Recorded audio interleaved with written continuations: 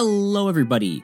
Terrence Lahue here with another episode of the Intellectual Agrarian Podcast. Our guest today is Micheal Bell from Dallas Half Acre Farm. He's an urban farmer in, you guessed it, Dallas, Texas.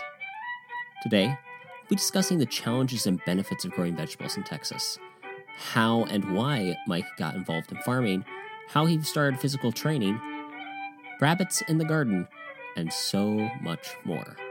Don't miss this episode with Micheal Bell.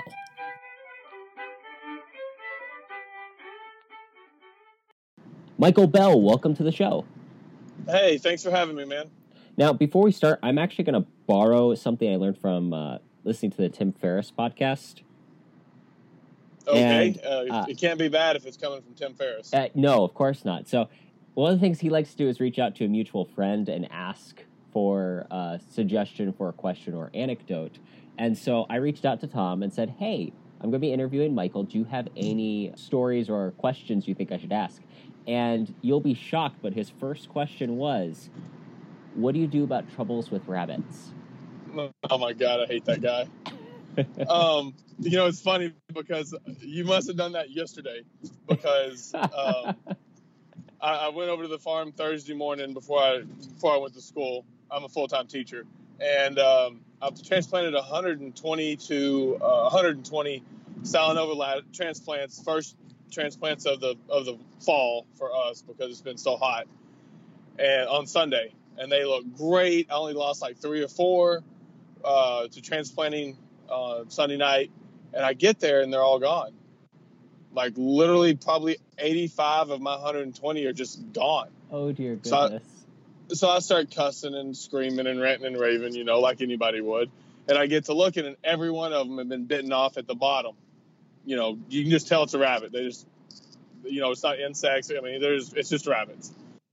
So I called my dad, and my dad can do anything, has done everything. And I said, what do you think I should do? What's the easiest, cost-effective way to fix this problem?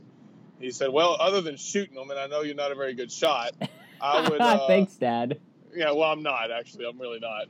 But he just said, get you some chicken wire and, make you a cage to keep them out for a fence to keep them out. He said, make sure you fold the chicken wire down a foot and lay it across. That way they can't dig under.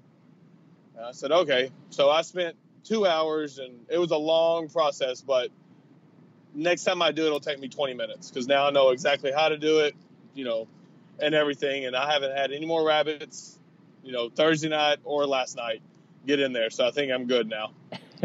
Well, isn't that the way it is with so many things? If you do it, yes. Once you do it that first time, it's figuring out what the process is. And then, like, for example, in podcasting or even farming, the first episode was the most difficult. And once you get that rhythm and routine, then you have a better idea of what you're doing. Yep, exactly. And I'm the poster child for that with my farm. Good God. Can you give me a good example of that? Everything that I do. The simple things like I have no farming background.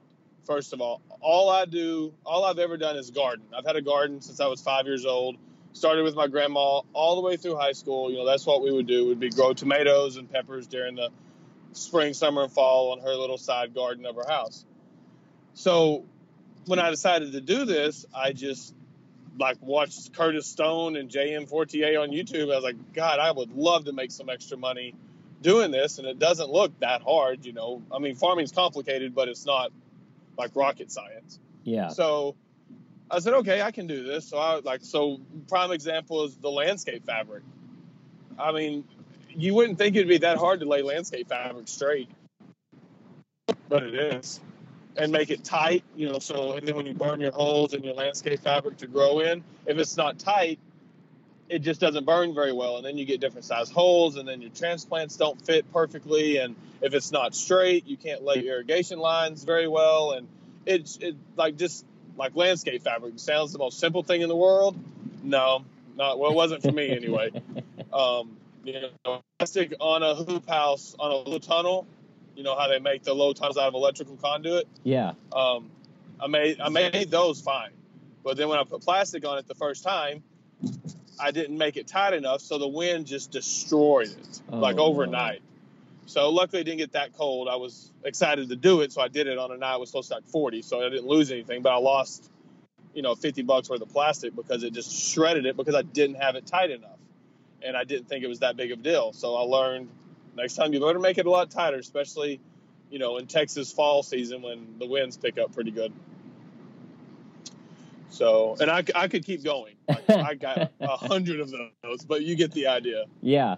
So the other thing Tom said to ask you about was putting trays of seedlings on every windowsill in the house. How does your wife feel about that? Oh, she hates it.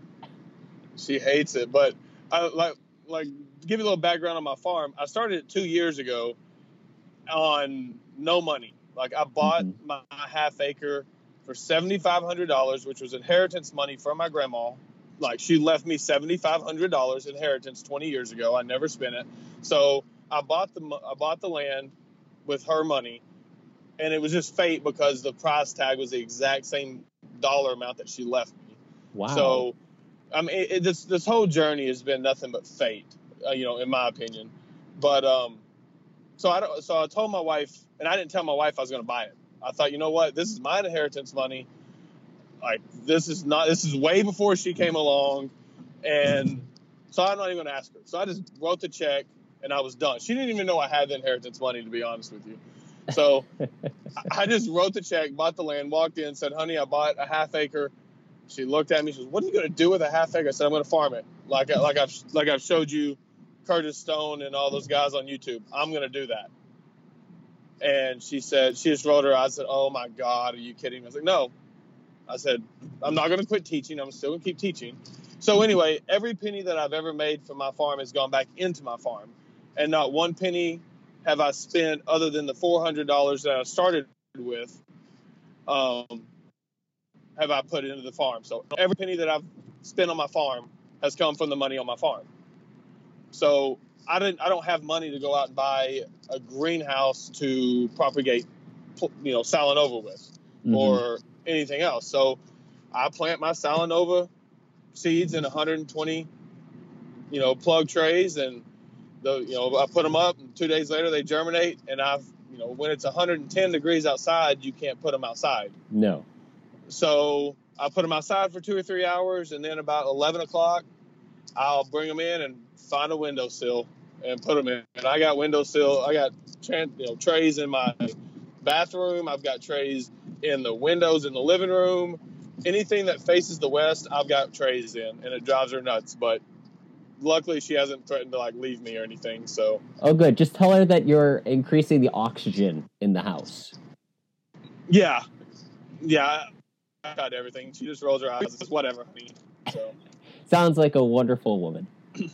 She actually is. She's actually become very patient with me about it, and I think she's beginning to see the opportunity because, my sales are picking up and I've got a lot more interest. So I'm kind of thinking she's seeing the dollar signs and letting me get away with a little bit more. So tell us a little bit more about the farm. What year again did you start? I started 2016. Actually, another fate. I signed the paperwork. I signed the paperwork for my farm on my birthday, April 14th of 2016. Well, that way you never forget it. No. I mean, it's pretty easy to remember, yeah. And then from there, I just started clearing space. It hadn't been touched in 15 years. Oh, wow. The guy that owned it before, it's non-residential. It's one of the few parts of Dallas, inside the city limits of Dallas, that's zoned non-residential. I have no idea why it's zoned that way. Don't really care. I'm glad it is because it made it really cheap. So it hadn't been touched. It had 10-foot Johnson grass on it. It had some trees on it. It had some knocked down trees that were piled up in the middle. So I found this little spot. It was 2,000 square feet. Took a weed eater, weed-eated it down. I bought billboard signs, laid the billboard signs on top of the place I just weed-eated, walked away for the month of July, let all that die, decompose, and come back in the spring, come back in the fall, and planted my first, harvest. And all that was salad mix. All I grew was salad mix. Salanova, red Russian kale, Mizuna, and then when it got too cold for the Mizuna, I planted spinach and just ran it through the winter. And then as I had more time and grew the farm and cleared more space and whatever, I've gotten into tomatoes and bell peppers and zucchini, radishes and beets, and just a little bit of everything that grows well in Texas. Other than I don't do like beans and peas; they just take up too much space. You specified grows well in Texas. Now, I'm from the northern Illinois, southern Wisconsin area. Could you give me a little bit of an idea of what the growing conditions for Texas, besides what I'd imagine, which would be hot? They suck. Okay. June, July, and August is just, and it's gotten really bad the last 5 years with the heat, and every year's been worse. I don't know if it's global warming, if it's a pattern shift, but like this summer was hotter than last summer, which was hotter than last summer. This summer we had a week in the middle of July that was 108 for 7 straight days. Wow. And it killed everything. Like I watered for an hour a day and stuff. I mean, it didn't really die. My tomatoes didn't die, but they quit producing, they quit growing. And they're just now starting to kick back into production. They got, and now we're down into like 95. Like it's cooled off to 95. So things are starting to produce Arctic again. Yeah. We wear sweaters, not really.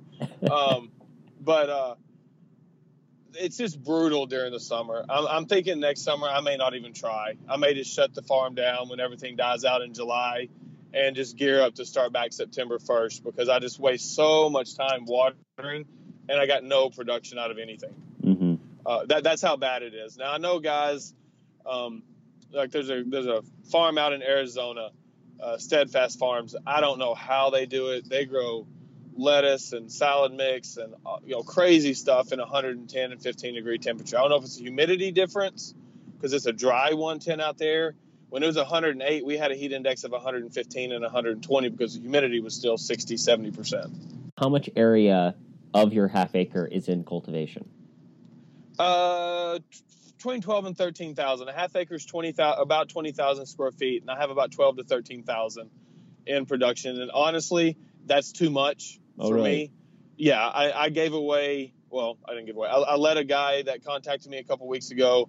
His name's Josh. He wants to get into the stuff that I'm doing. He said, "Hey, a guy told me you might have some extra space. I'll clear it. I'll do the work. Just can I use your space?" I said, "Sure. You know what? I got 6 25-foot beds that I'm not going to use in the fall or spring. You can just have those. Pay me $30 for water a month, and we're good to go. Help me out when I need an extra set of hands." And he was more than happy. So I'm actually going to downsize just a little bit and see if I can't get better at smaller instead of trying to get bigger, which I was told that 1,000 times in videos from Curtis and JM and everybody that I listened to was like, start small, start small, start small. But when you have a half acre and you love to grow stuff, it's hard. It's hard to pull those reins back. When you enjoy it, especially, it can be easy to kind of get a little carried away. Oh yeah, and I love to grow, and I love to work. Like I feel so good right now. I've been up since 4. Went to the farm at 5:30. Worked till about 7:45, and now I'm headed home, and I feel good. Like I love working. I would work 12 hours a day on my farm if I could. And that is the attitude every farmer needs to have. Oh, if you don't love it, then don't do it, because the work is hard. Until you get it down to a scientific process or turn your farm into a machine, you don't make a lot of money. So you have to love it. And I tell you, I wake up, like I was so excited this morning to get up and get to the farm. Like my alarm didn't even go off. I woke up 15 minutes before my alarm went off, just so I was just excited to go and work, and because the fall's coming on and I can see, because I really haven't got to grow anything in 6 weeks. Mm-hmm. So I'm excited to grow again and make some money, and I miss delivering my stuff to my customers because I know how excited they get. So I just miss it. Now, I'm curious, just because it made me think of it, did that hurricane last year affect you at all? No. Okay. No, we didn't get any. Unfortunately, this sounds really bad, but anytime there's a hurricane in the Gulf, people in Dallas get excited. Because we really do, because we usually get some residual rain out of it in 3 or 4 days of cooler weather. But the hurricane that hit Houston that caused all the flooding, it never moved. Like, everybody thought the hurricane was so bad. It wasn't the hurricane that was so bad. It was the fact that it never moved. Uh-huh. It hit landshore, and then it just stayed there and rotated. So it just rotated, sucked moisture out of the air over the Gulf, and then would spin around and dump it on Houston and Corpus. And, like, it just sucked. Usually that stuff comes straight up into Dallas, or it goes into, Louisiana and Arkansas and that way. We didn't get a drop. We didn't even get any cooler weather. If anything, it was worse because we got the humidity from it. Oh, so all the bad part and none of the benefit. Yeah, that's usually the story of life in Dallas. Water is obviously one of the big challenges to farming in Texas. I heard from your interview with Tom on Small Scale Life that you get your water from the church nearby. Is that true? Yep. How did that come about? So, as I said when we first started, my farmland is zoned non-residential. The church was there before they zoned it non-residential, so of course they have running water and everything. Well, I don't have running water. I can't get running water from the city of Dallas because it's zoned non-residential. So at the time, I thought, I'll make it work. Well, when I bought the land, I was like, I'll make it work. I'll haul water. I'll figure something out. Well, luckily, about 6 months after I started farming that fall, there's an older preacher. The church is small. It maybe have 150 members in it. There's a 70-year-old, skinny, nice-looking black guy next door working on an old shed. And, I could see he was struggling with him. And I'm 39 years old. I'm in pretty good shape. So I was like, hey, bud, you need some help? So I went over and introduced myself, and I helped him for about an hour on his shed. And I just happened to look at the wall that faces my farm. It's about 120 feet from my fence line. And there was a spigot in the wall, a water spigot. And I looked at him, I was like, hey, bud, what would you say if I paid your water bill every month if I could use that water spigot right there? I'll give you $100 cash right now as earnest money so you don't think I'm trying to screw anybody over or anything. He looked at me and said, well, I don't think that's a problem. You seem like a good guy, and if you're willing to pay me 3 months in advance, then yeah, that's fine. I said, your water bill's $35 a month? And he said, $37.09. It has been for 20 years. Or, it hasn't gone, just the price of regular increase. But he goes, we never go over the minimum amount, so ours is we don't do irrigation or anything to water our yard or anything. So, yeah, it's been $37. So I got to thinking, I was like, you know what, this is perfect because those guys flush the toilets on Wednesdays and Sundays, maybe wash their hands a little bit. They don't use hardly any of the water. So I got on the Dallas County website, City of Dallas website. They're allotted 5,000 gallons of water a month before they hit their minimum usage. So I went over in July, which I won't do next year because it's pointless. And I think my water bill was $50. Wow. Yeah, I pay $37 a month for water. It's a little bit of a pain walking back and forth to the church and hooking up the water hose and all of that, but I'm not going to complain. No, and that's those type of opportunities that if you didn't go over to help him, you would have never known. You still would have been hauling water. Exactly, and we've helped each other out. One night I left the farm about 11 o'clock, and I was going, it's my farm's down a dirt road, and so I was going to dirt road, and there was all this water in the dirt road. I got out of the car and walked up to see where all the water was coming from, and the water was pouring out of a water sprinkler. And apparently the mower had hit the water sprinkler and not realized that the water had started pouring out of it. So, there's tons of water coming out of the sprinkler head. So I called the preacher, and he goes, oh, Mike, I'm in Arkansas. Is there any way you can go shut off the valve for me? So I said, yeah, sure. So I went and shut off the valve to his sprinkler system and everything that he never uses. I don't even know why it was on. The next day, he called me and he goes, hey, thank you so much. You just probably saved me thousands of dollars because I won't be in town until Friday. And this was on a Monday. Oh, wow. So no one would have known that his sprinkler head was broke. Mm-hmm. So, it's just being neighborly. You get to know your neighbors and you help them out and they help you out, and it all kind of works out in the end. Mm-hmm. And that's one of the, I'll say, more unique opportunities an urban farmer has over the classical rural one, because a rural farmer, his neighbors may not be within miles of him. Yep. Which means while he does have relationships, it just isn't the kind where, oh, I drove on my way home and I saw that your sprinkler was broken. Can I help you fix it? Yep. Yeah. No, extra set of eyes help. I'm not in the best part of Dallas either. So, we keep an eye on each other's stuff. And now that I'm there, I've seen a lot, or he said he's seen a lot less traffic going up and down that dirt road. It doesn't really lead anywhere. So I'm sure there was some stuff going on down that dirt road that shouldn't have been going on. But now that I'm there, all the time, it seems like he said there's a lot less traffic, which is probably a good thing. Yeah. Now, I've also heard that a good portion of your market are vegans. How did that come about? In short, Instagram, to be honest with you. I'm a huge fan and follower of Gary Vaynerchuk.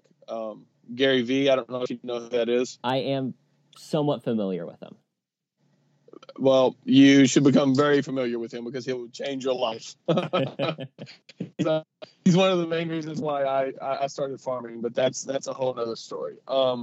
So one of Gary V is a social media marketer. Like, he owns the largest social media marketing company in the country.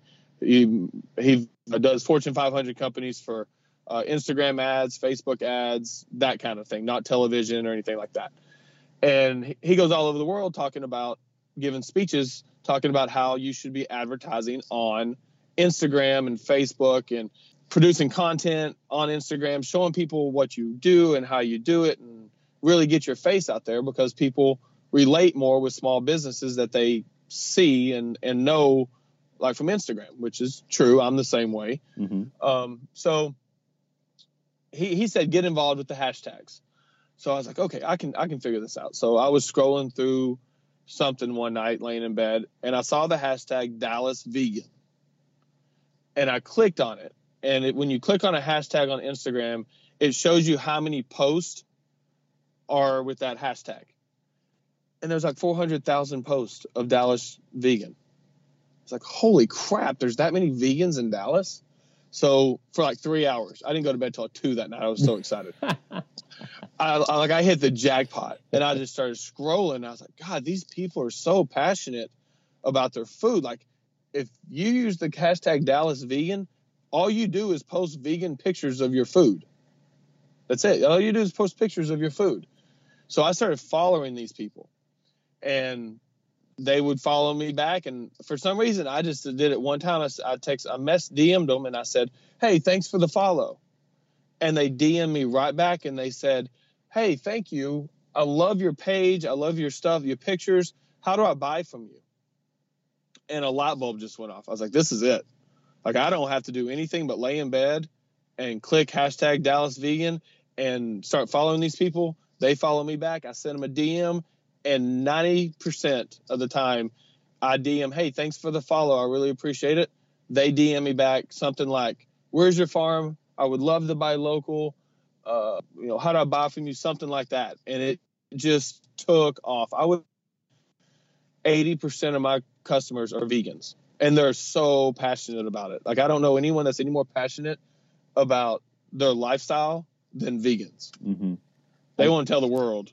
I was just reading Captivate by Vanessa Van Edwards, and in it talks about basically just how to work with people, and one of the chapters was on conversation, and what are the things that are like people's hot buttons, trigger things for things that they care about. And shockingly, and this was like all the way on the bottom of like the top 10 things is literature, which made me sad because I love to talk about books. And like number 3 behind metal and band was vegan. I completely believe it. I'm surprised it wasn't number 1, to be honest with you. I know more vegans than metalheads, so that I guess does surprise me too. But yeah, I mean, people are passionate about because it is such a lifestyle. Well, they think and I don't mean this sounds bad. They think they're going to change the world. Mm-hmm. Like, they think going vegan is a step toward changing the world. And I'm not saying it's not, mm-hmm. but I think that's why they have so much passion about it, is because they think being vegan just isn't about eating plants. it's about saving animals. They think it's about saving the climate and global warming. And they think if everyone was vegan, that global warming would cease to exist. So I think that's why they're so passionate about it. It's just not what they eat. It's what they're trying to accomplish with it. They're actively making a difference with every choice.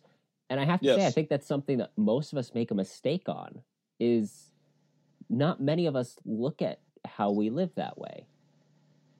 Each decision we make does affect the world around us in even a tiny way. Yep. Completely agree. And that's one reason why, like, I don't do a lot of money on my farm right now, but I do podcasts and I talk to people. I will talk to anybody that likes to garden and try to convince them to do what I'm doing, because small scale farming, like what I'm doing, honestly, I think can change the agricultural community. Mm-hmm. If there's enough of us. There's just not enough of us out there. Like I said, when we talked right before we started, there's only 5 farms, and really 5 farms in the Dallas County area. And I'm the least successful one of the 5 right now, but I'm also the only one that's doing really any talking. There's another guy that does a lot of podcasts and stuff, but they just want to get up and farm and make their money and love what they do, and that's it. I'm like, guys, we got to get out there, because if Curtis Stone wouldn't have made all his YouTube videos, I never would have known about it. Like, I never would have found it. I never would have known this was even a possibility to make money on such a small piece of land, growing 9 rows of carrots in a 30-inch bed, as opposed to doing 1 row of carrots and waiting 2 feet and doing another. Like, people just don't know that. So when I tell people that, they're like, oh, okay, I see. And then you can just see their mind working. Wait a minute, if I can grow 9 rows of carrots in a 30-inch space, I can sell some of those and make money. Yeah. And so I guess I'm the same way as a vegan is. I think I can change the world by doing podcasts and getting information out there and, trying to tell people, and the best thing about this stuff, Terrence, is the market, the demand for it is insane. Mm-hmm. Like, I had to quit, and honestly, the business side of farming is what I found I love the most, but I had to quit doing the hashtag and trying to get more people because I can't supply them. Good problem to have. Oh, it's great. It's a great problem. I did a seminar at Dallas Veggie Fest here last year, and I had about 20 people show up, explain what I did, told them exactly how to do it, and I was really encouraging them, like, guys, if you love to garden, just scale it up a little bit, try these methods, and sell some stuff. And I promise you, you'll really find out that you can make some money doing this, and you already love doing it, so why not make money? And a lady at the end came up and told me, I'm going to try it, but I have a question. Are you afraid that I'm going to take your customers? And I laughed, and I didn't even really put the math. Like, I just said it without thinking. I said, honey, I need 100 customers. Actually, not even 100. I need 50 customers a week to buy from me.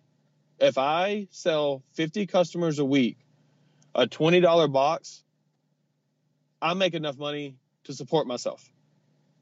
I need 50 people, honey. There's 3 million people in Dallas area. I'm not worried if you take 5 of my customers, because I can go get 10 more tonight laying in my bed on Instagram. So no, I don't you don't understand the demand. People hate buying food from Walmart. Amen. They just don't think they have an option. Nor do they know how good a vine ripened tomato is compared to what you buy in the store. They just don't know, because they've never had one. People in Dallas around me have never eaten a vine ripened tomato, and I can give them some of mine, and they think it's candy. It's amazing how good food tastes when it tastes the way it's supposed to. Exactly. And what's scary is, not scary, but scares me. So much of the produce, like tomatoes, that's being grown and sold to Kroger and whatever, that's grown hydroponically. And I don't have anything against hydroponics, but there's a definite taste difference between hydroponically and in the soil with the minerals and everything, that kids honestly don't know how good a tomato is because they've never tasted a real tomato. Mm-hmm. And I just want people to realize, if you want to garden and you want to make money, the money is there to be it's like taking candy from a baby, as though an analogy goes. And two, once you get the systems down and you figure it out, it's not hard work. You just have to figure out your systems for your exact space. Like my systems for my farm is completely different from the other 4 systems in Dallas that has a small farm. Completely different, but they work for me. You just have to figure out what works for you in your backyard, what you like to grow, and grow stuff that you like to grow. You don't grow stuff because you think you're going to make the most amount of money. You should be eating your own food too, so you kind of want to raise something you're willing to eat. Yeah, like zucchini, that's a perfect statement, because it's stupid for me to grow zucchini because the plants get so big, mm-hmm. and I only make like $1.50 a pound on the zucchini, or about that, something like that. And they take up so much space. But me and my wife love zucchini. Like we cook it 5 different ways. We love eating it. So I'm going to grow it. People, I got a couple of guys like, why are you growing zucchini? That bed right there of zucchini could make you $1,000 in lettuce, and it's going to make you $100 in zucchini. Well, because I like to eat zucchini. Yeah. I mean, there is an economics to it, but at the end of the day, you're doing it because you enjoy it more than anything else. Yep, exactly. So my next question was actually, how do you market your farm? And I think we kind of answered that. And I think it's really cool that you do it using social media. I'm curious. So you said that Gary Vee was a really big part of how you started the farm. Could you go in a little bit more in depth on that? He's the reason why I started my farm. I would say Curtis Stone is the how I started my farm, because I use everything that he's told me to do. Gary Vee was the why. I've been teaching 15 years, and I got into teaching when I got done playing college basketball to coach. Like, I wanted to be the next John Wooden and win 20 state championships in high school basketball. I was a basketball player. And after 5 years of it, I said, this is not what I want to do. So I got into elementary PE because the hours were a lot better. I didn't have practice before and after school and tournaments on the weekend. So I did, elementary PE, and I've been doing it for 10 years, and I'm bored to death. Like, I'm just bored with it. There's only so many times I can tie a shoe or button a pair of pants because the kindergartners can't button pants, or, I'm just tired of it. And I've been not on a quest, but really trying to figure things out, what I want to do. And I heard Gary Vee do a seminar, and it's called, if anybody out there that wants to look up Gary Vee, Smurf It Up, like the blue Smurfs. And we'll put it in the show notes. Smurf It Up. And that video changed my life, because he said, in today's era, you can do anything you want to do and make $50,000 a year at it if you're good at it. He goes, if you like the Smurfs, start a Smurf podcast, start a Smurf blog, do everything, be the Smurf guy for the world. And he goes, I promise you can make $50,000. So I got to thinking about it. That's how I found Curtis. And, to this day, I still listen to, Gary talk. Half of it's motivational. Half of it is, tactics that you can do to grow your business. And his big thing is patience. And honestly, if I didn't hear him talk about patience, I probably would have quit by now, because it's just been like one failure after another. But he says all the time, eat crap for 5 years. If you just stick with anything for 5 years and you put your heart and soul in it and you love it, it's gonna happen. Mm-hmm. Just keep at it. And that's what I've done. And I'm at 2.5, and I finally kind of figured things out, what fits best for me and my situation. And it's starting to roll. So I hope one day I get to shake his hand and say thank you, because I don't know what I'd be doing right now if I wouldn't have found his stuff and he hadn't motivated me to try what I love to do, and that was garden. So I just scaled it up and turned it into a little farm. That 5 years is a good time frame. I mean, how rare is it for any of us to stick to something for 5 years these days? Some marriages don't make it that long anymore. Oh, yeah. Yeah, it's social media is great, but I also think in the cell phone and everything, but it's taught us instant gratification. Mm-hmm. Like there's so little patience in the world today. I mean, like, if your cell phone's running a millisecond slow trying to pull up a website, you get pissed. Like, why is my cell phone so slow? Where if we step back, used to, we had to go to the library, get dial-up internet, look at it. Like, I mean, it's just ridiculous how fast everything is today. And now we take it for granted. So patience is, I think, a huge thing right now if you can just wrap your mind around it. Really, we don't want to wait for anything anymore. We are impatient. And the fact is, that's why it's so important to look at it as a long-term commitment. And farming is nothing if not a long-term plan. It isn't a short-term solution. And it changes all the time. I call it pivot.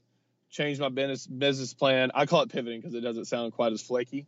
But I like that. Like, I pivot my business plan 5 times a day sometimes because I get so frustrated. Like the other night when I had the rabbit issue, it's like, you know what? Screw lettuce. I'm just growing tomatoes. They don't eat tomatoes. I'm just gonna grow tomatoes.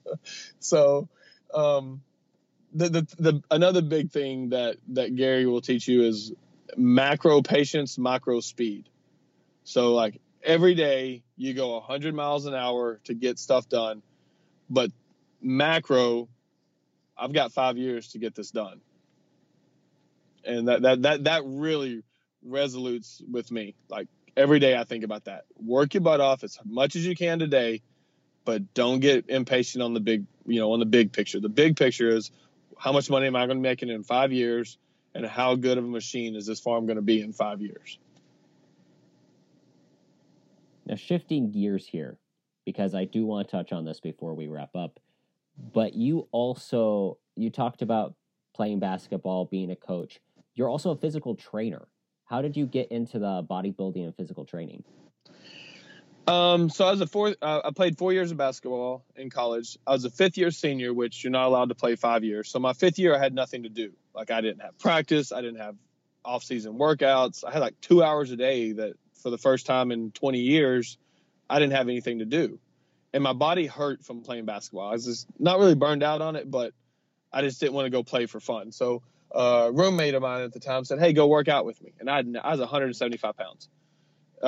At the time, I was 6 foot, 175. And I was like, okay, I ain't got nothing else to do. And 6 months later, I'd put on about 10 pounds. Pete friends were like, yeah, you're looking a lot better, Bell. You actually look like you got some muscle, blah, blah, blah. So anytime you get compliments, whether you're trying to lose weight or gain weight, it motivates you. Oh, yes. So I graduated college. I'd put on about 15 pounds total, moved to Dallas, and then went to the gym with what at the time was my fiance, and saw this guy, and he was a bodybuilder. Nobody famous or anything, but he had that look, and I was like, God, I want to look like that. And my wife just started laughing. She's like, honey, that guy's huge. So I was like, okay. So I put in the back of my mind, started reading and looking and doing some research. And of course the internet, in 2002 was beginning to really come about with message boards and forums and stuff, and just got involved in it. And I actually, a year later, I went up to that guy and said, hey, I want to compete. Not now. I know I'm not big enough, but I want to compete. He goes, I've seen you train. You train hard. Meet me here tomorrow night at the same time, and you can train with me. And after that workout with him, everything just went to a whole new level. Intensity of my training. He started teaching me about food and nutrition and supplements and everything, and just caught the bug. It's like anything that you become passionate about, you just catch the bug, and whether it's farming or gardening or, whatever it is. And I caught the bug and really transformed my body. I mean, if you take a picture of me at 22 and now a picture of me at 39, there's about 100 pounds difference. Wow. In us now. And it's in the right spots. I don't walk around like with a shredded 6-pack or anything, but I'm not fat. I got broad shoulders. It's all in the right places. I've learned a lot. I learned a lot what not to do. So I just one day had a guy come up and say, hey, do you train people? I said, yes, I do. And I'd never had before, but I knew I could. And it just kind of evolved into training people. I have a 2.5-car garage that my wife, when me and my wife got married, I'd already had the house and already had my gym set up inside the garage of really good quality equipment. And I said, look, you're not getting in the garage, park your car in the driveway. I make too much money. Training out of here, I enjoy it.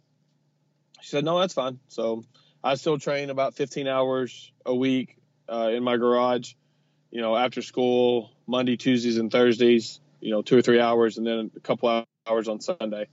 Just train random people. Some people, compete that I train. Some people just want to lose 20 pounds. I have a couple guys wanting to gain 20 pounds.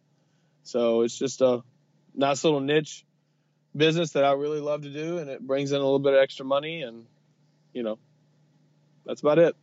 Do you have any quick tips for anyone that's out there thinking, goodness, I really want to gain 20 pounds, or my goodness, I really need to lose 50? Quick tips. Well, the first thing is you're not going to do it in any short amount of time if you're going to do it the right way. Yes, you can take steroids and gain 20 pounds. Yes, you can take some really strong drugs to help you lose 50 pounds. But if you do anything quick, the reverse is going to happen eventually. Like, you have to build a foundation for what got you there. So if you want to lose 50 pounds, start tomorrow, walk 2 miles. The next day, either walk a little bit further or walk a little bit faster. You do not have to run. People always ask me, what's the best cardio? And I say, there is no best cardio. It's whatever gets your heart rate up.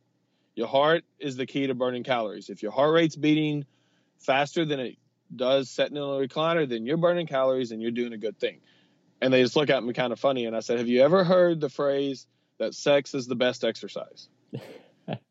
And they start laughing. And I was like, it's kind of true, because your heart rate's up. Yeah. Like, I promise you, all that matters is your heart rate. If your heart rate is up, you're burning calories. So you don't have to go run 2 miles. You can go walk to the stop sign, then jog to the next stop sign, and then walk back and forth. It doesn't matter. And then, of course, food. Don't eat crap. If you got a real bad sweet tooth, eat grapes. If you got a real bad sweet tooth, eat watermelon. Like, eat your fruits to divert, to keep away the candy. I promise you that helps, because I have a sweet tooth. Like, God, I have a sweet tooth. So, but I've learned to eat fruits, and now I don't have to have candy. If I have my grapes on hand, or watermelon, or peaches or something, I'm perfectly happy. Gaining weight is going to be more about the food. You have to increase your food. And while I'm thinking about it, if anybody wants to hit me up and ask me questions on any of this fitness stuff, my contact, I'm sure, will be in the show notes. I'm not going to charge you or anything like that. Hit me up. I'll help you. I don't mind. I got time. I sit in a gym all day with 5-year-olds playing dodgeball. So I can reply to an email or a text, so I can help you. But just don't expect, nothing happens overnight. Like, I've been training 15 years and I've gained about 100 pounds. That's 15 pounds a year. That's a little more than a pound a month. So if you can gain a pound a month, you're doing pretty well. If you can lose 2 pounds, more than 2 pounds a week, to lose is probably not the best thing. Like, when I help clients lose weight, I tell them 2 pounds a week, and they just look at me like, God, that's not very much. But if you do it for 2 months, you've lost 15, 20 pounds. Mm-hmm. So it's a lot like what we were talking about with farming and Gary Vee. It's macro patience, micro speed. Yep, exactly. It's exactly. Do everything during the day 100 miles an hour. Do it right. But at night, close your eyes and think about you. I tell people 3 months. Not fitness-wise, don't think about, I don't even know what tomorrow is. Don't think about tomorrow's date. Think about, Thanksgiving. Like, how am I going to look when I go to Thanksgiving dinner with family that I haven't seen in 3 months? I'm writing this down so we can put it in the show notes, because I think that that's a really good way of looking at it. It isn't, tomorrow is an illusion, but 3 months from now, you've got a holiday event and you're going to see someone that you'd rather look better for. Yep, exactly. And there's balance. Like, balance is another big key. Like, it's okay. You won't gain fat from 1 meal a week. So if you did really good all week, Saturday night, go eat. Like, enjoy your meal on Saturday night. It'll actually probably do you some good with your metabolism. Because when you don't eat crap, like sugars and fried and all that crap, for 6 or 7 days, then you go do it one night. I always tell my clients on Saturday night, take your wife out to eat, and go eat crap, for one meal. Well, after that one meal, you go home, you go to bed, you wake up the next day, you're going to look better. Surprisingly, you will look better, and you're going to be hungry as you can't imagine how hungry you're going to be, because your body goes into crack mode. I call it crack mode. Like it hasn't had sugar for 6.5 days, and now you're going to go eat, Ben and Jerry's ice cream. Your body's not going to store that. Your metabolism's going to go crazy. You're going to burn it all off plus more. And Sunday morning, you're going to wake up and you're going to want to just eat everything because you're going to be hungry, which is a good thing. That means your metabolism's going. Mm-hmm. But just go right back to your normal diet, have your 3 scrambled eggs, and then have your chicken and broccoli for lunch. And then the next Saturday night, do it all over again. Well, thank you so much, Micheal, for all of these great practicals. Where can people go to learn more about you and your farm? I have an Instagram page, Dallas Half Acre Farm. Actually has an S on it, Farms, Dallas Half Acre Farms. And then if anybody wants to email me, it's mbell971@yahoo.com. I'll be more than glad to answer any questions, whether it's farm, garden, fitness related, whatever. I feel so grateful to like Curtis and JM and Gary V and all these people that put out all this information for free for us to use, and it's changed my life. So I feel like I should do the same thing for other people out there. And I've had some people that actually took it and is doing better than I'm doing now, which is kind of frustrating. But it's very rewarding to get an email that says, hey, thanks to your guidance to get started, I'm now making $3,000 a month selling salad mix, in Austin. I have a guy in Austin that's doing really well. I have a guy in Alabama that's doing really well. And I just shared what worked for me and what helped me. And, it's very gratifying. You can't put a price tag on it, so I don't mind doing it. Well, thanks again so much for being on the show. All of that information will be linked in the show notes. Awesome, Bub. Well, thanks for your time, Terrence. I enjoyed it. We need to do it again. After the interview, I actually sat down and watched the new Peter Rabbit movie, and obviously much of it is horse hockey, but the links to which a farmer will go to keep rabbits out of the garden, surprisingly accurate. Be sure to check out Micheal's farm on Instagram. That will be linked in the show notes. Big thanks again to Micheal for being on the show, and thanks to Tom Domers from the Small Scale Life podcast for suggesting those questions at the beginning. If you've enjoyed the show, please be sure to leave us a review on Apple Podcasts or whatever your podcast player choice is. If you need some tips on how to do that, check out our How to Leave a Review article page that's linked in the show notes. Thanks again for listening. Be sure to subscribe for more farm fun. This has been Terrence Lehue and the Intellectual Agrarian Podcast, reminding you to keep farming the dream.